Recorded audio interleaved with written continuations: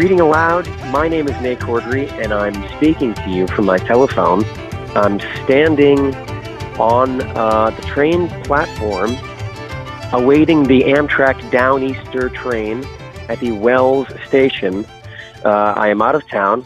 A friend of the show, John Forrest, who has read in the live show and also did the book club for 11/22/63 last year, he allowed me to crash at his place for a couple nights here in Maine. And it is ironic that I'm introducing this episode from the state of Maine because my guest today is a Mainer himself. Tim Simons is a great friend and a wonderful actor.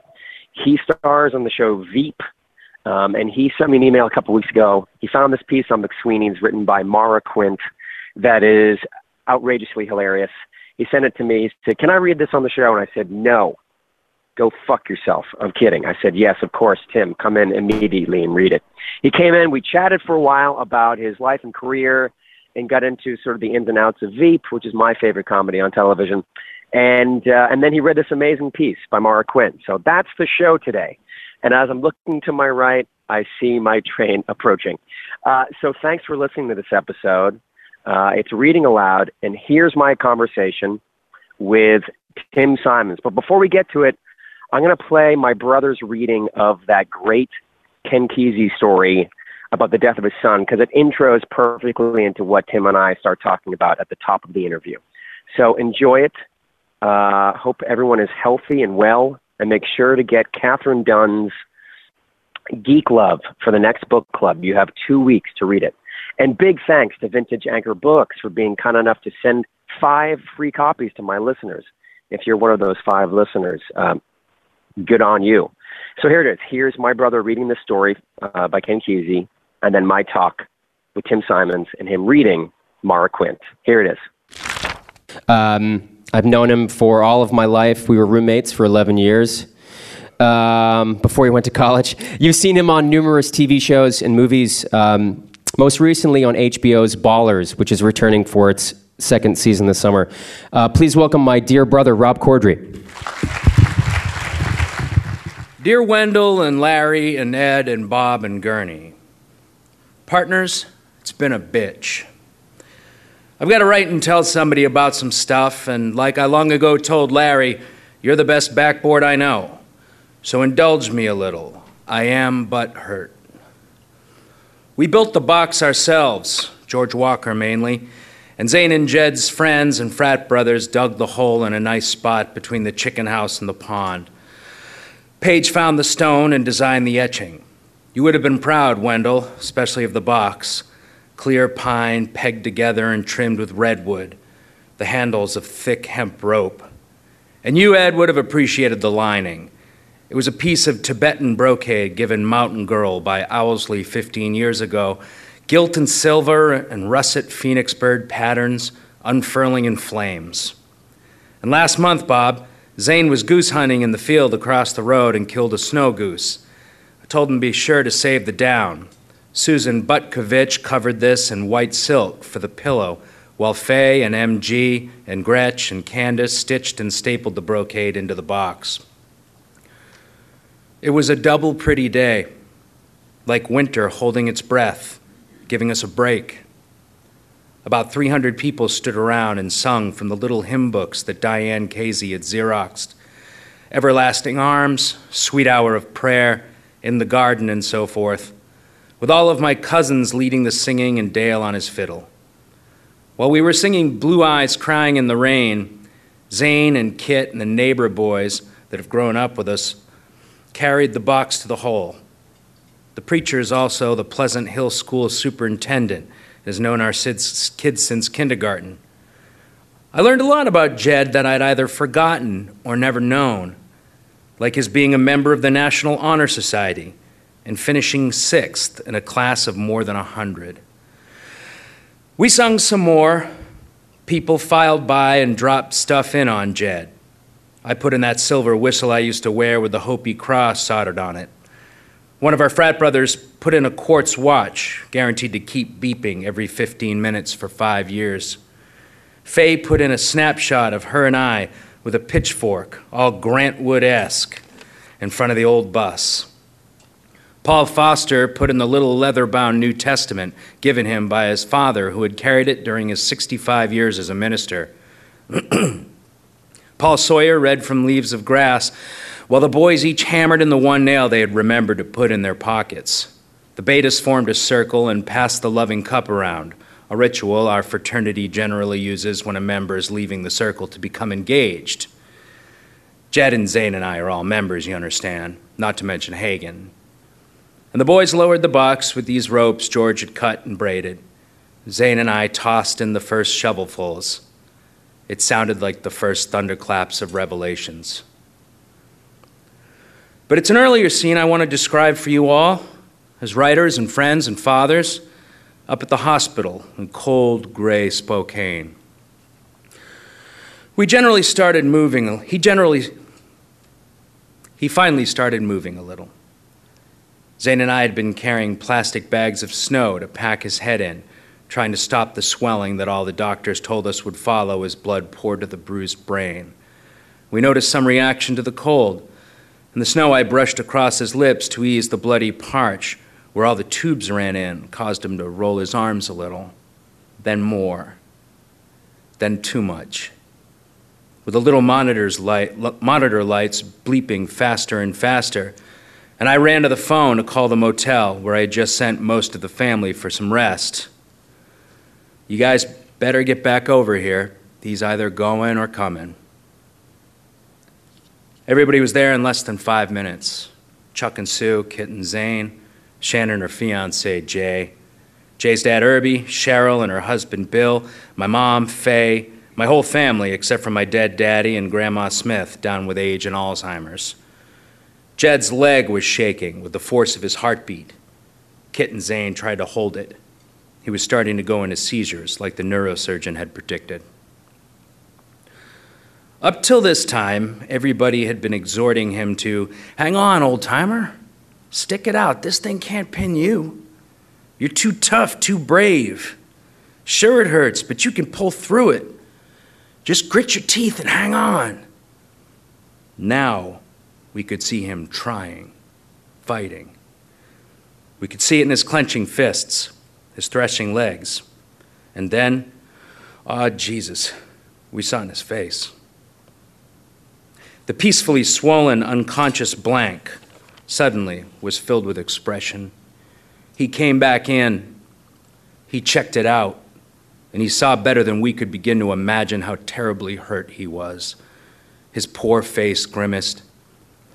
It grimaced with pain. His purple brow knitted, and his teeth actually did try and clench on those tubes. And then, oh, my old buddies, he cried. The doctors had already told us in every gentle way they could that he was brain dead, gone for good, but we all saw it. The quick flicker back of consciousness, the awful hurt being realized, the tears saying, "I don't think I can do her this time, Dad. I'm sorry. I truly am." And everybody said, "It's okay, old Jedder Dink. You know better than we do. Breathe easy. Go on ahead. We'll catch you later down the line." His threshing stopped. His face went blank again. I thought of old Jack, Wendell, ungripping his hands, letting his fields finally go. The phone rang in the nurse's quarters. It was the doctor for me. He had just appraised all the latest readouts on the monitors. "Your son is essentially dead, Mr. Casey. I'm very sorry." And the sorrow rung absolutely honest. I said something. Zane picked up the extension and we watched each other while the voice explained the phenomena. We said we saw it also and were not surprised. Thank you. Then the doctor asked a strange thing. He wanted to know what kind of kid Jed was. Zane and I both demanded what he meant. He said he was wondering how Jed would have felt about being an organ donor. Our hearts both jumped. He would love it. Jed's always been as generous as they come. Take whatever you can use. The doctor waited for our relation to ease down, then told us to take the kidneys. They had to take them before the life support was turned off.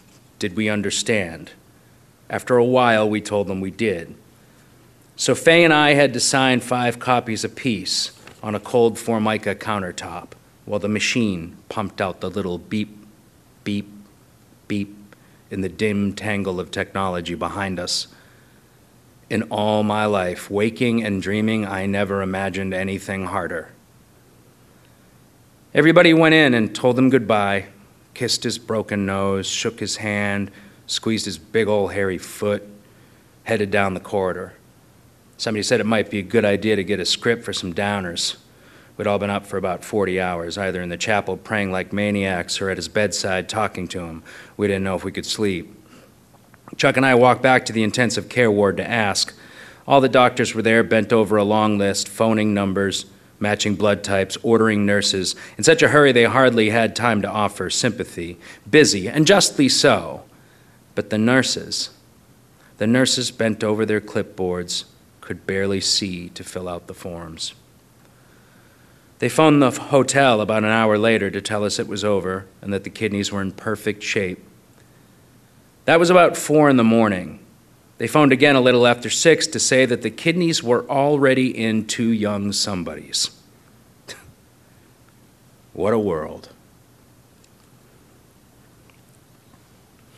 We've heard since that they've used 12 things out of him, including corneas, and the red-winged blackbirds sing in the budding green-gage plum tree. With love, Ken. P.S. When Jed's wallet was finally sorted out of the debris and confusion of the wreck, it was discovered that he'd already provided for such a situation.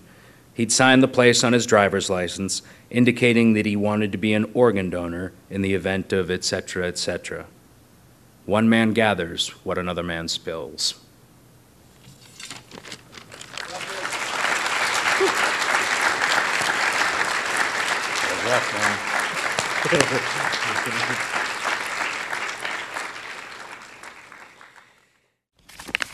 This episode of Reading Aloud is brought to you by Loot Crate. I have a Loot Crate box right in front of me. I opened it, I touched the things inside, and I was real jazzed. This was like a Hulk-themed, Marvel-themed Loot Crate box. There is a... That Infinity Gauntlet oven mitt is amazing. Isn't that amazing? Yeah. Who wears this? Thanos wears that. Who? In the most current Marvel movie, that gem that's in Vision's head, that's one of the gems that'll go on your oven mitt. Wow. So collecting them all. When you're roasting a chicken, you can put this on, and you have the infinite glove of... Loot Crate is more than just a subscription service. It's an entire community of fans that share their experience and interact with one another around the unboxing of each month's crate, which I just did in private.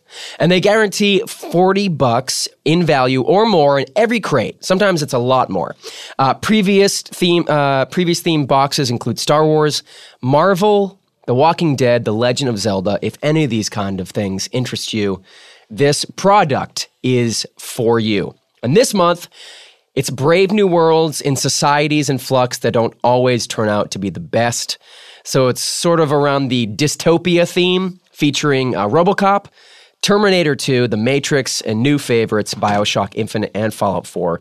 A figure, cool collectibles, and of course, a monthly tee. Remember, you only have until the 19th at 9 p.m. Pacific to subscribe and receive that month's crate. When the cutoff happens, it happens. That's it. So go to lootcrate.com/Nate, enter code Nate, and save $3 on your new subscription today. Do you mind if we just talk? Yeah, sure. For a second? Yeah.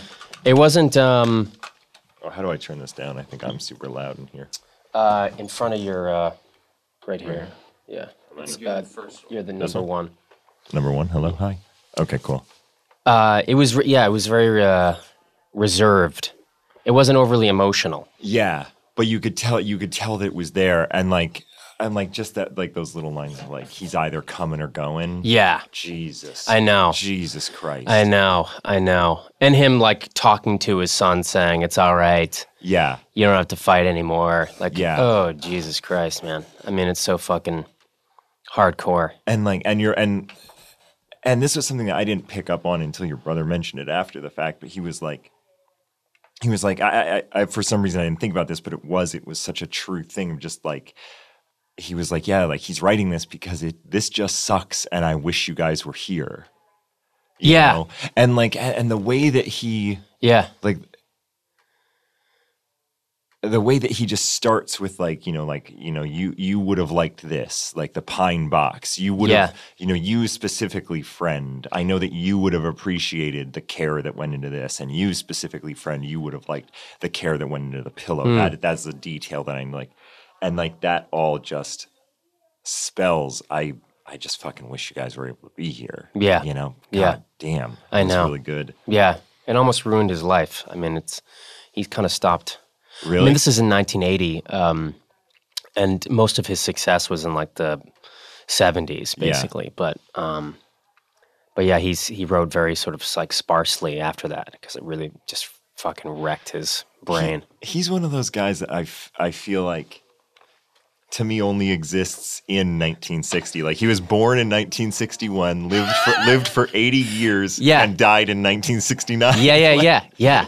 That used to be, when I was in high school, I was such a huge, we're talking to Tim Simons, by the way. Hey, Tim. Hi, how's it going? It's going good. I was a huge, like, Deadhead person when I was in high school and college. Yeah. And listened to all that fucking shit. And so I got way into the whole Grateful Dead culture. And all the shit that was affiliated with it, and the acid tests, and the beats, and Phil Graham, not Phil Graham. Oh Jesus, he had the Fillmore East and the Fillmore West. I never got into the culture, so honestly, most of that, like, I have no idea. Really? Because I've seen a photograph that you posted on Instagram where you had like, some hemp necklace and you were doing like the devil sticks or hacky sacking at Bates College or something. What do you call it where you have like the string and like it's like that spinny thing? Yeah. It's kind of like a yo-yo, but kind of like a yo-yo, but it flies up in the air. And like, and contact juggling. Yeah, that's called a stupid hippie toy. Stupid fucking hippie toy. I gave liking the Grateful Dead a real good shot in the 7th grade because I had a crush on a girl named Erin Trundy, and Erin Trundy was kind of like a bad kid, like. She grew up in Mount Vernon. My high school had 4 towns in it that went to my high school. There was Mount Vernon, Manchester, Reedfield, and Wayne. Mount Vernon was sort of like was the most rural, even though it was all rural. This was the most rural. Mountain people, that kind of thing, and they always had like the reputation of being the bad kids. Yeah, and she was like one of the bad kids, like smoking weed in 7th grade and all that kind of stuff. And I was nowhere close to that. I mean, I was still a child. Like I was a child, but she liked it. And so I like gave it like a real good shot. I like got a cassette and I listened to China Cat Sunflower. And and I'm not kidding, 2 minutes into it, I was like, no, this isn't going to work.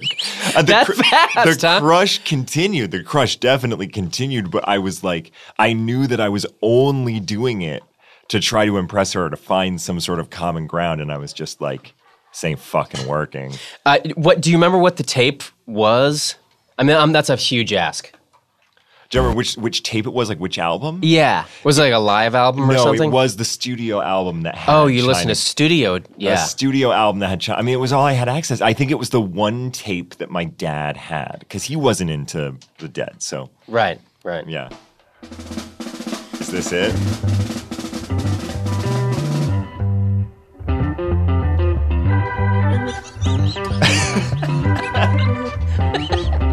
What was her name? Erin Trundy. Is this China Cat Sunflower? Oh, get the fuck out. Yeah, like it wasn't even 2 minutes in. It was like right when he was saying that. I was like, no. What? No. Was it his voice? I think based on their what do you call it? Their marketing, I guess. Yeah. Like the stickers with the skull and the steal your face symbol, the dancing bears. The dancing bears. I think because I was sort of attracted to the ideas of the skulls and all that. Me too. But I felt like the music didn't match the marketing. And not at all. Not at all. Yeah. And so when I got it, I was like, I was always into a little bit more of like the actual hardcore music came later, like the actual, but like I wanted everything to be harder and louder and faster. Right. And so I was like, I was into I was into seventh grade punk bands. Yeah, I yeah. was into like whatever was hard and fast and loud. Yeah. So that was sort of, but also like, I listened to like Red Hot Chili Peppers or whatever. Sure. I wasn't sort of like a New York City, like CBGB seventh grader. Of course. Of course. But still. Yeah. Oh my God. I'm glad I could share that with you. I didn't even make it to the second side of that tape. I mean, like right there when he starts singing, Yeah. it was done. Yeah. Well, it happens fast. You're either with them or you are like aggressively against them. How long did you stay in that phase? Long time. I needed it. I don't know. I was really into Nirvana and Pearl Jam and Mudhoney and like Seattle rock. And when I was in like 8th or 9th grade. And then like senior year, I just started listening to jam bands. I started listening. I had a cool friend who was like, listen to Fish, listen to Bouncing Round the Room, and like the live Fish album. And I just got hooked. And I was like, this is improvisational. They're making it up. They're like really present. Like any band who's playing the same, like they have the same set list every night, you're a square. Like these guys are really, they're really like reinventing music, man.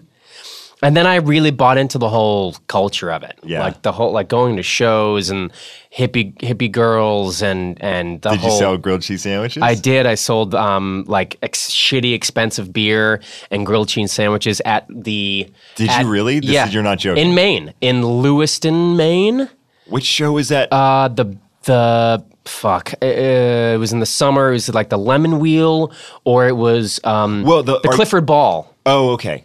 Maybe that was in New York. I forget. Well, the Lemon Wheel and like the Great Went. The Great Went. Is that where you did it? Because that was up north. The Great Went. Yeah, Okay. yeah. Way the fuck up there in an Air Force base. Yeah. I remember that. So a buddy of mine actually grew up in the town that that Lemon Wheel and the Great Went happened in.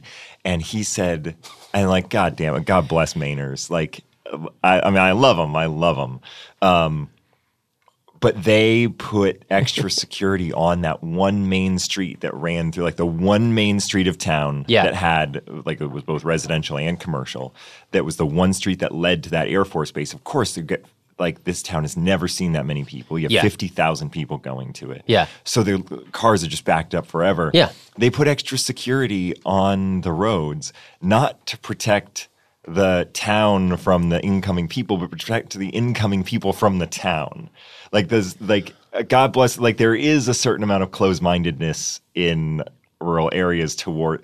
I feel like they're just still stuck in 1950, like with the goddamn hippies and their long hair. Oh. So that was there to make sure that everything was cool between like the hippies. They were afraid the locals would rebel and like fucking throw rocks at the cars. Would get the fuck out of our town. Get the fuck out of our town because whatever, you're the devil music or whatever. Wow. Yeah. I mean, I can't imagine how much money that town made over the course of 3 days. Probably more than they make in 3 years, I'm guessing. I think so, but there's also a part of me just with like the sort of like that I feel like God, I'm going to say God bless Maine again. I feel like they wouldn't plan ahead. They'd be like, oh, well, we just bought the same amount of stuff we buy for every other week. Right. And we ran out. We ran out of stock. Like we could have made a lot of money. But right. Like, You're not fucking coming in here taking the last bottle of water and white bread because we're fucking full. Have you, again, this is I bring this up so often when we see each other because I'm fascinated that you're from Maine and because there's very few people in this industry who are from Maine. Are you aware of the It remake that is happening right now? I am, yeah. Yeah. How do you feel about that? Did you watch the original, the original miniseries on CBS or ABC? I think I did. Yeah. I think I did. And but I was also one of those people that like maybe I watched the first one, but I started reading Stephen King when I was in like the 6th or 7th grade. And to me, whoa. Did everyone read him? Everybody did. No shit. Well, I think everybody, or at least everybody I knew did. Yeah. But I was a reader. Like we would go to the library and get a stack of books every week. Like it was a thing. Yeah. Like that was a big part of my childhood. So I think I honestly, I was reading Stephen King books in 7th grade or 6th grade, which was too early. Much too early. Was way too early. And I was also in that thing of whenever I would see a Stephen King movie, they've always been poorly done. I don't feel like they've ever really gotten the budgets necessary to like really do it. I mean, maybe Pet Sematary came close. I love Pet Sematary. I mean, The Shining, of course, but that's a different thing. But that's a different thing. That's like his take on that. Yeah, story. It has nothing. Like the actual Kubrick movie, which is amazing, of course, has nothing to do with like the book that Stephen King wrote. So I kind of don't even consider that a Stephen King movie. Yeah. But like all the other ones, Salem's Lot and Pet Sematary and Dead Zone, all of those things just never really came close to how horrifying and how scary those books were. Yes. And I remember reading it and reading Misery and reading. Oh yeah, Misery works. Misery. Oh yeah, Misery works. really works. And like Cujo, Needful Things. Needful Cujo's Things, right. not good. Christine is terrible. Christine is terrible.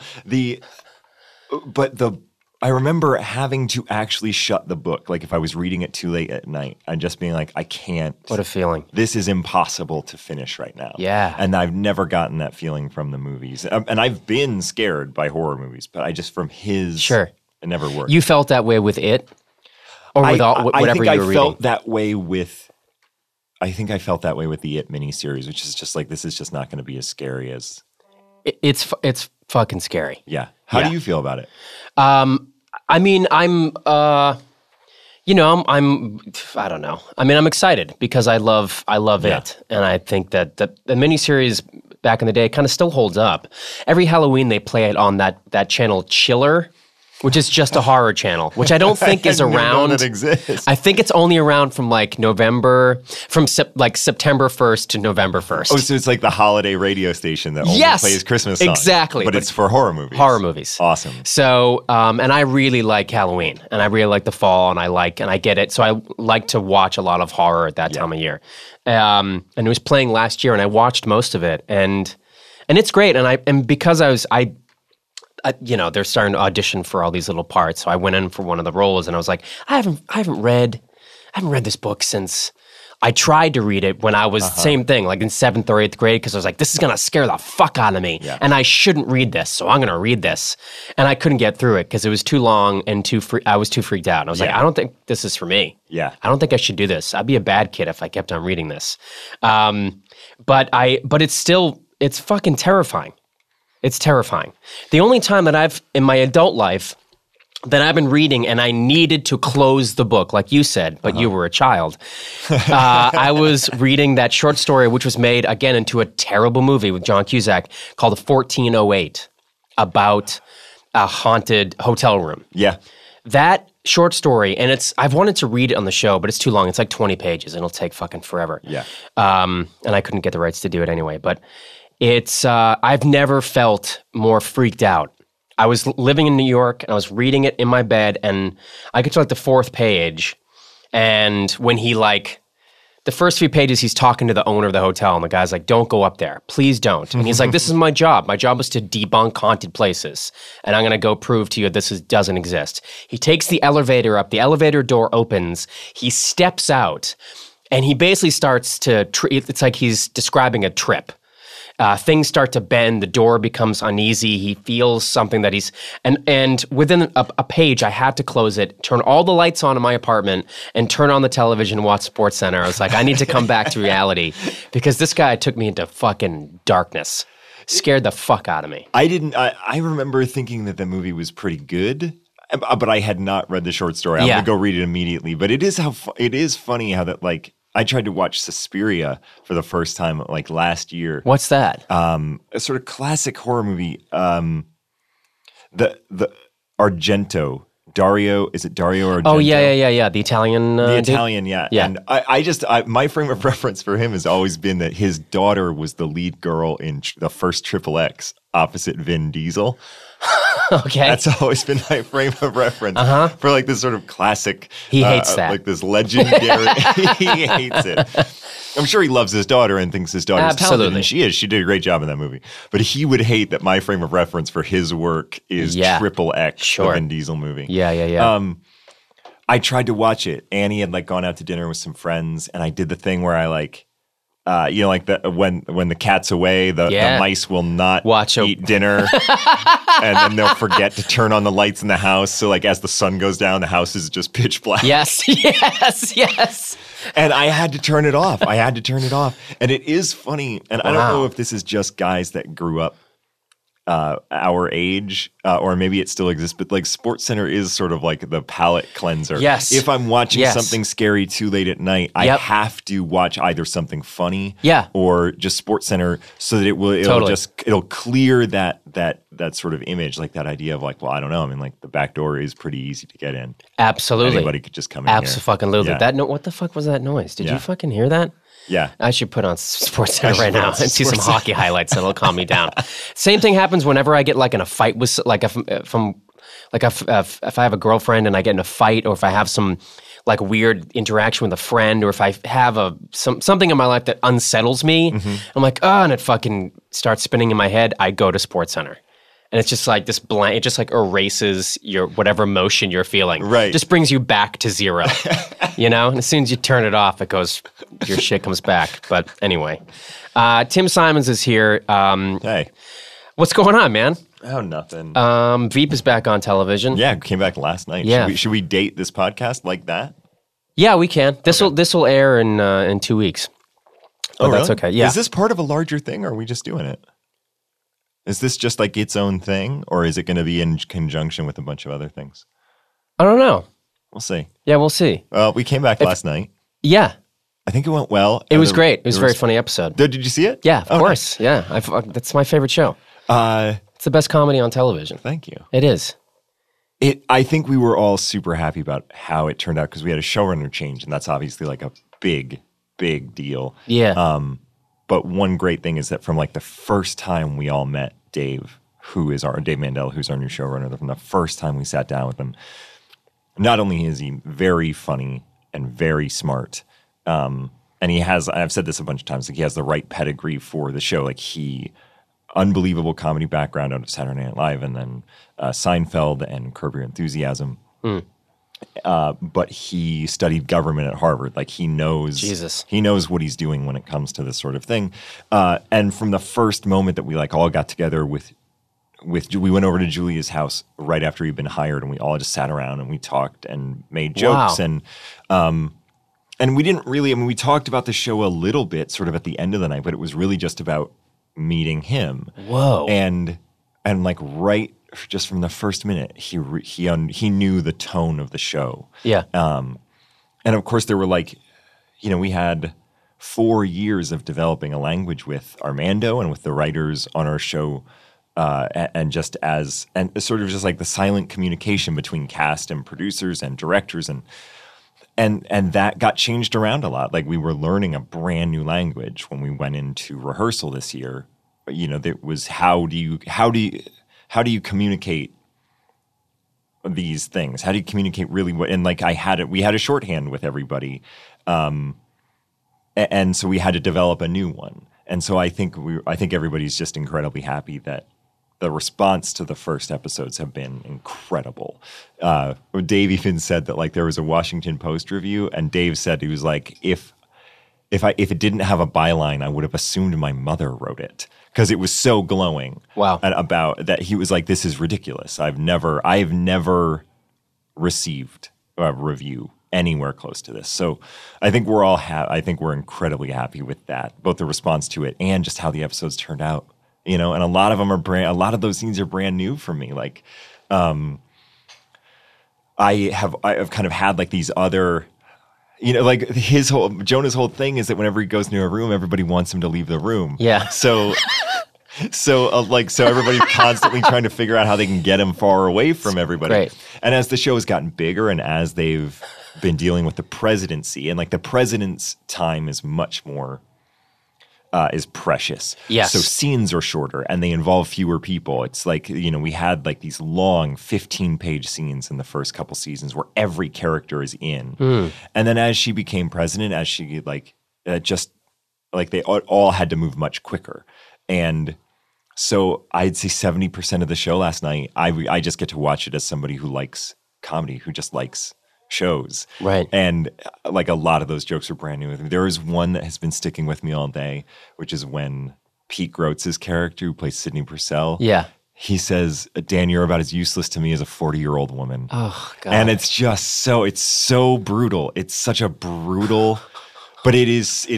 Yes, in no, like- it in is like that world. And just like generally like a patriarchal society and a misogynist society. It is a truthful statement from this powerful person. Absolutely. It's not, we shouldn't aspire to it, but I feel like that's why it withered me when I heard that. But that was something that was not in the script when we first read it. I'm assuming, and we haven't really talked about like the actual production of how shooting this show works, but I'm assuming you have a script that is written, that there are jokes. It's a proper script. And then you get to the table read, you read it out loud. Yes. You read every episode out loud around the table? We do, yeah. And then how soon after that do you start to roll cameras? It depends. The scripts later on in the year, they're always Very close. They're always very close because I think it's part of the DNA of the show is that Sure. everything get behind. It started to get behind a little bit. After that table read, do you get a brand new script with like a complete rewrite, or is it usually pretty like jokes get moved around, but the nuts and bolts are the same? I'd say it depends on each individual script because some of them are harder to. Some of them are some basically like the A to B, like the beginning to end is basically the same. Like the shape is there, and they need to. Like plot wise, it all makes sense why everything is happening and when everything is happening. But there are some that just like that need like sort of like the logic hawk. I feel like I put like a main accent on that. The logic hawk, a logic hawk. I don't even know how to say those words anymore. Yeah. Logic hawk. Logic hawk. Yeah. Where it was like, okay, well, this doesn't make sense. I don't buy that the president would do this. Like, Right. But like we rehearsed the first 2 episodes at least a month and a half before we started, because it's like a workshop. Wow. Like, you read them, stand up on your feet, you workshop it, they go away and write and bring them back and you workshop it again.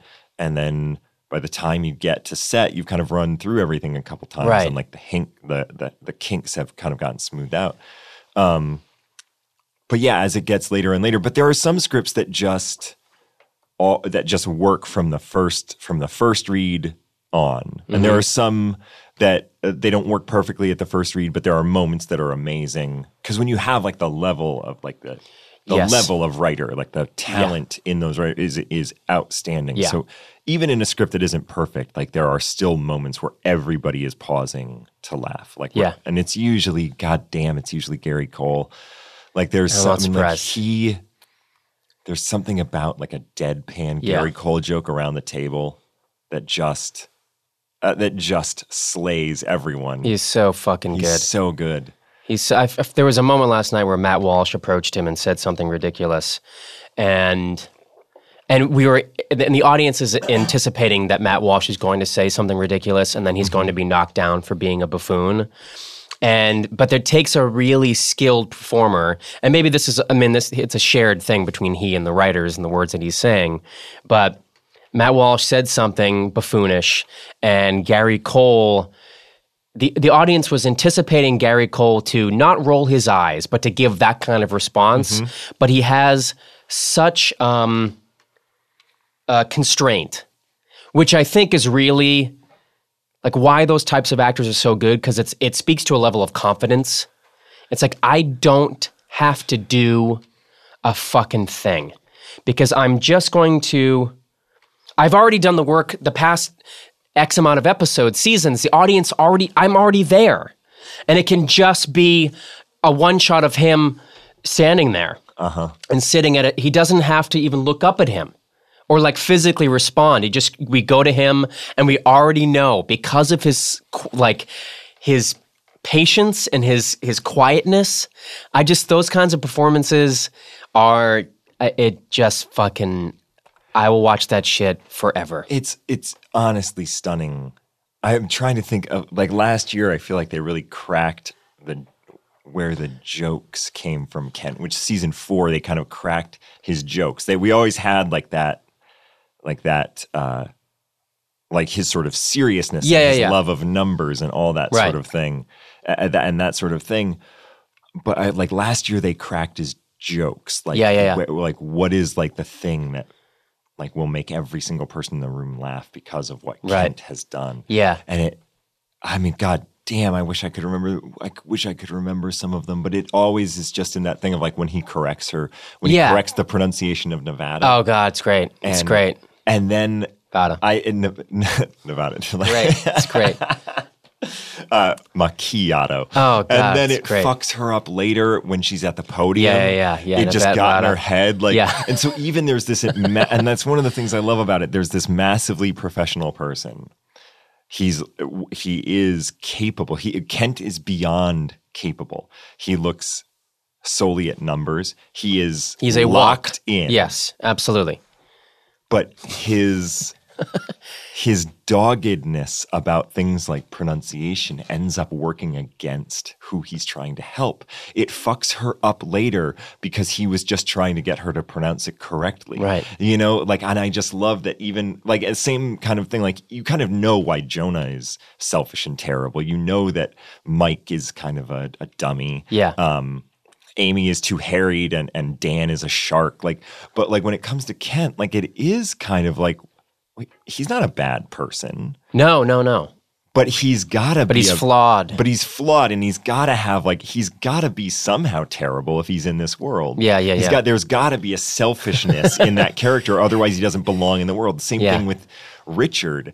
I always kind of think that Richard's selfishness is that he believes that the world is he's passionately positive, without realizing that there are negatives in the world. Right. So we are sort of all negative. He's all positive. And also putting him into the universe of negativity is just great fun.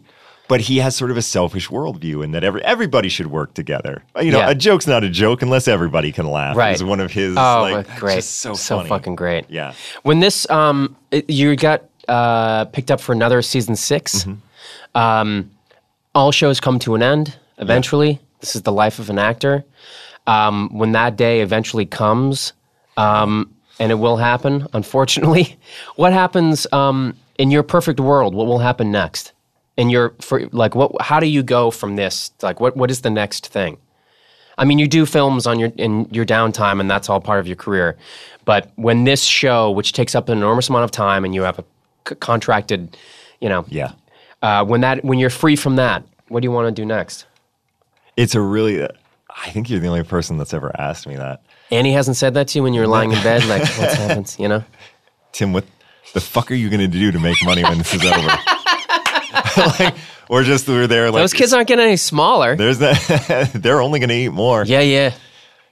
The thing is, I truly hate thinking about that, and I'm trying to be proactive and in the back of my mind plan for a day. But I do hate thinking about it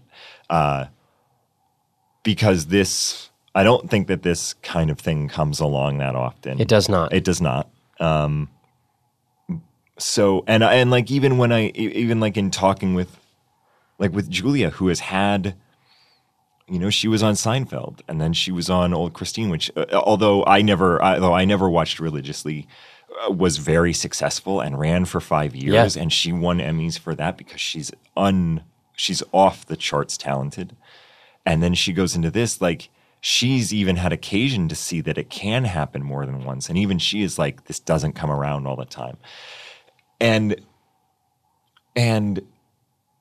so I don't know. So I hate thinking about any day that this ends, and I know it will, but I hate because I love these people so much, and the show sort of satisfies, like, I am able to pay rent. I agree with it. It is the kind of show that I would watch if I wasn't on it. Yeah. So I agree with it artistically, and I really like the people that I work with. And so I don't like thinking about it. The only thing, so whatever it is, I hope that it is, I feel like, I hope that it has a good ensemble like this one does, because I feel like if you can find that, and if you can find a bunch of good people to work with, and like you don't get the sort of like awards season accolades that this has. If it's a good group of people and you believe in the work and you can pay the rent, you don't need that. You know, like you can still be happy. Like, like the show doesn't make me happy because we won, like, because we get to go to the Emmys, you know, and I get to put on a tuxedo, which is definitely fun until that third hour when just like you're just hungry. Just everybody's just hungry. Yeah. So I don't know. I hope that it's a working environment that feels like this one, that is creatively fulfilling, and I really like the people. And then I feel like whatever it is, comedy or whatever, I'll feel satisfied. I'll feel like I'll want to wake up and go to work. So I don't know. I know that's general. And like I have more specific plans of like things that I'm writing or whatever, but like I'm just trying to imagine a world in which I'm happy once this show is done. And it's hard to imagine. I'm not going to just be depressed, but, you know. That'll be part of it, of course. Yeah. I mean, that's part of it. But you lucked into it, an incredible work environment with people who you admire and respect and get along with. Yeah. And you're making money, and the show is a show that you would watch, which is very fucking rare, I think, also for certain actors, you know? And it's critically sort of acclaimed, which is this amazing thing that all sort of came together at once. And I think that does come from, like, I think Julia really set the tone for that. And Armando did as well, just in the way that like Armando and his group of writers, like right from the beginning, like in the UK, like it's not the business that it is here. You know, they do 6 episodes and they are like, I don't know, I don't have a story, like kind of the way that Louis does it. Like he's like, I don't know.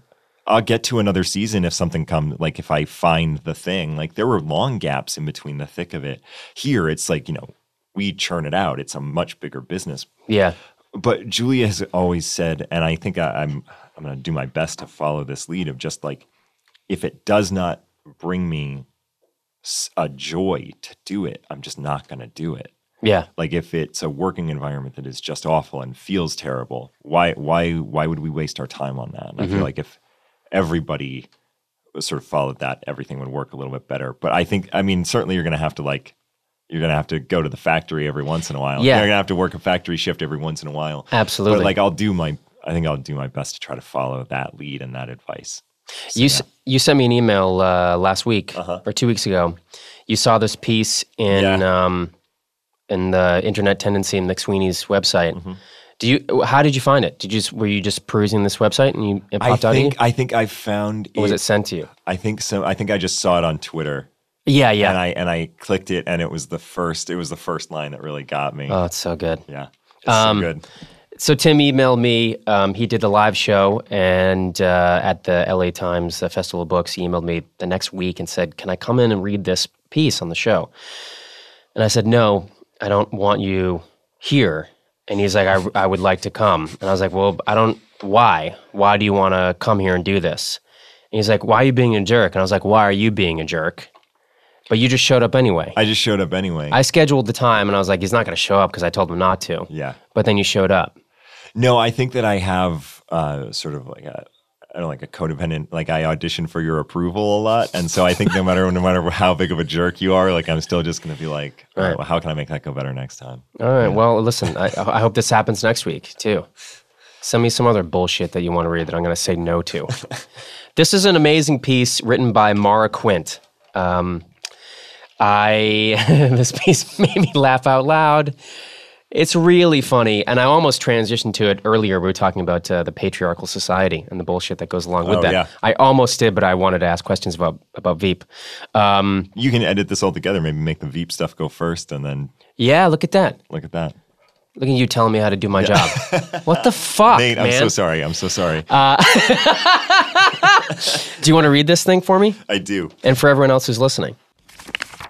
How to Negotiate a Raise If You're a Woman by Mara Quint.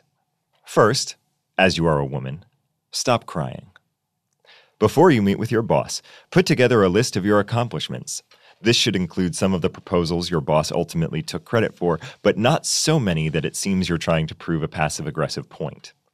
Also, don't include too many of the group projects you initiated that were handed to your male coworkers to run, as this will only prove what everyone keeps saying about you not being a team player. Prepare in advance what the lowest number is that you will accept. While determining this figure, take into account the amount of years you've worked there, if and by how much you've increased the company's profitability, and what that guy Ryan, who got hired at the same time as you but with an inexplicably higher salary based on nebulous prior experience, makes. Be careful not to ask for more than Ryan. They've made it very clear in previous conversations that they can't go paying one employee more than another for the same job. Schedule a meeting with your boss. Many people make the mistake of, quote, popping in, unquote, to ask for a raise unexpectedly.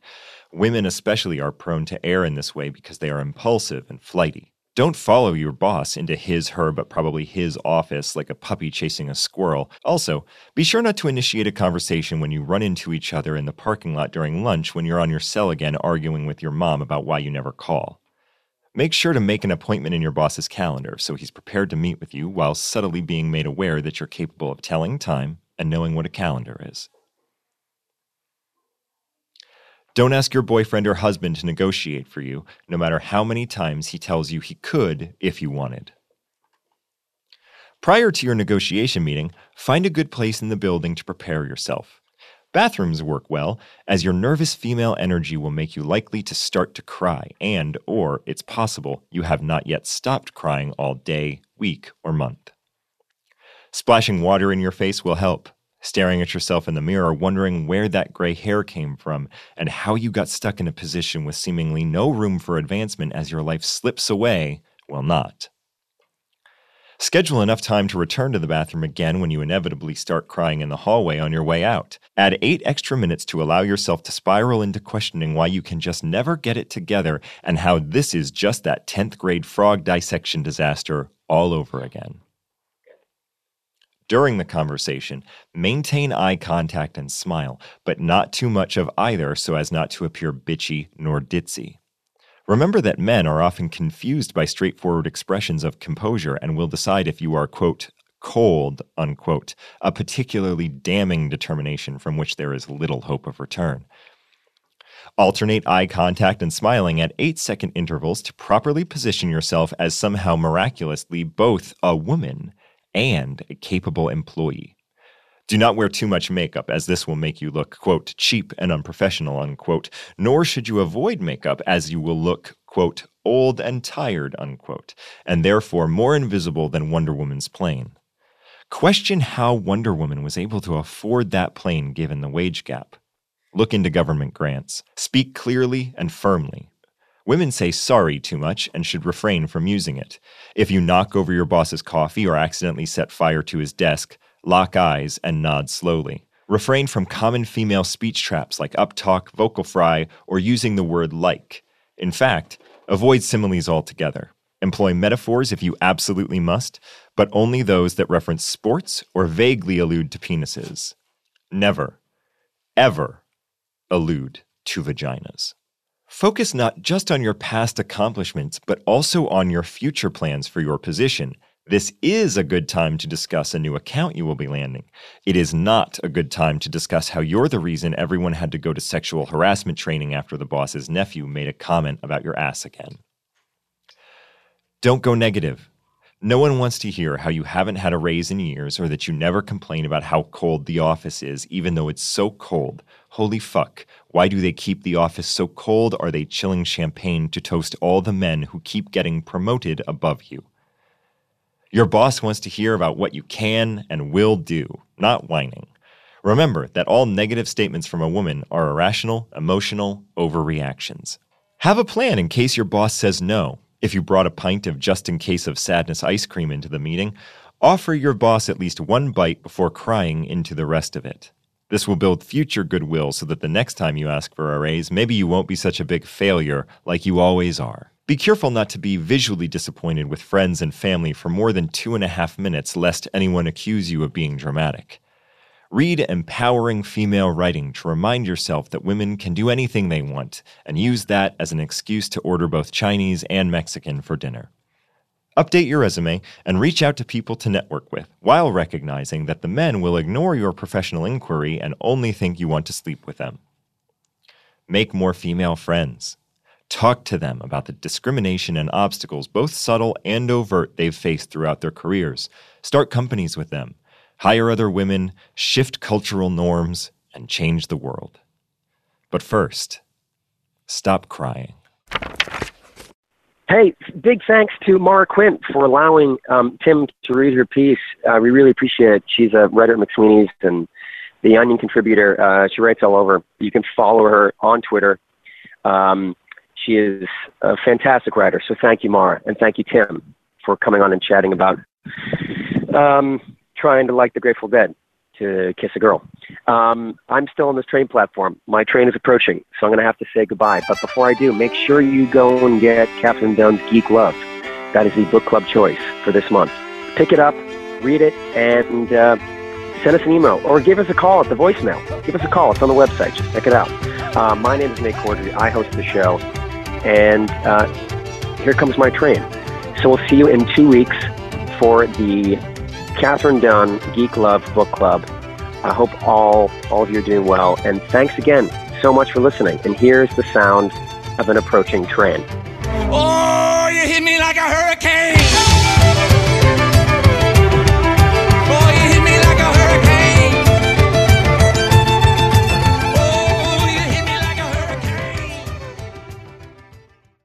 Hey, quick, don't turn the podcast off. I know you probably left it on by accident, but I'm Arnie Niekamp from Hello from the Magic Tavern. This is what's going on. About a year ago, I fell through a dimensional portal behind a Burger King into the fantastical land of Foon. I'm joined by my co-host, a talking badger. Chunt, please. And a magical wizard. I am Usador, blue wizard of the 12th realm of Ephesius. His name goes on a lot longer than that, but we don't have time for it. We interview adventurers, magical creatures, talking animals, and we talk about buttholes a lot. I apologize for that.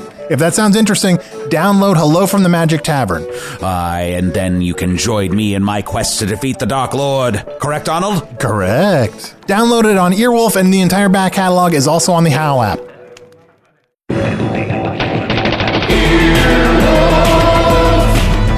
This has been an Earwolf production, executive produced by Scott Aukerman, Adam Sachs, and Chris Bannon. For more information and content, visit earwolf.com.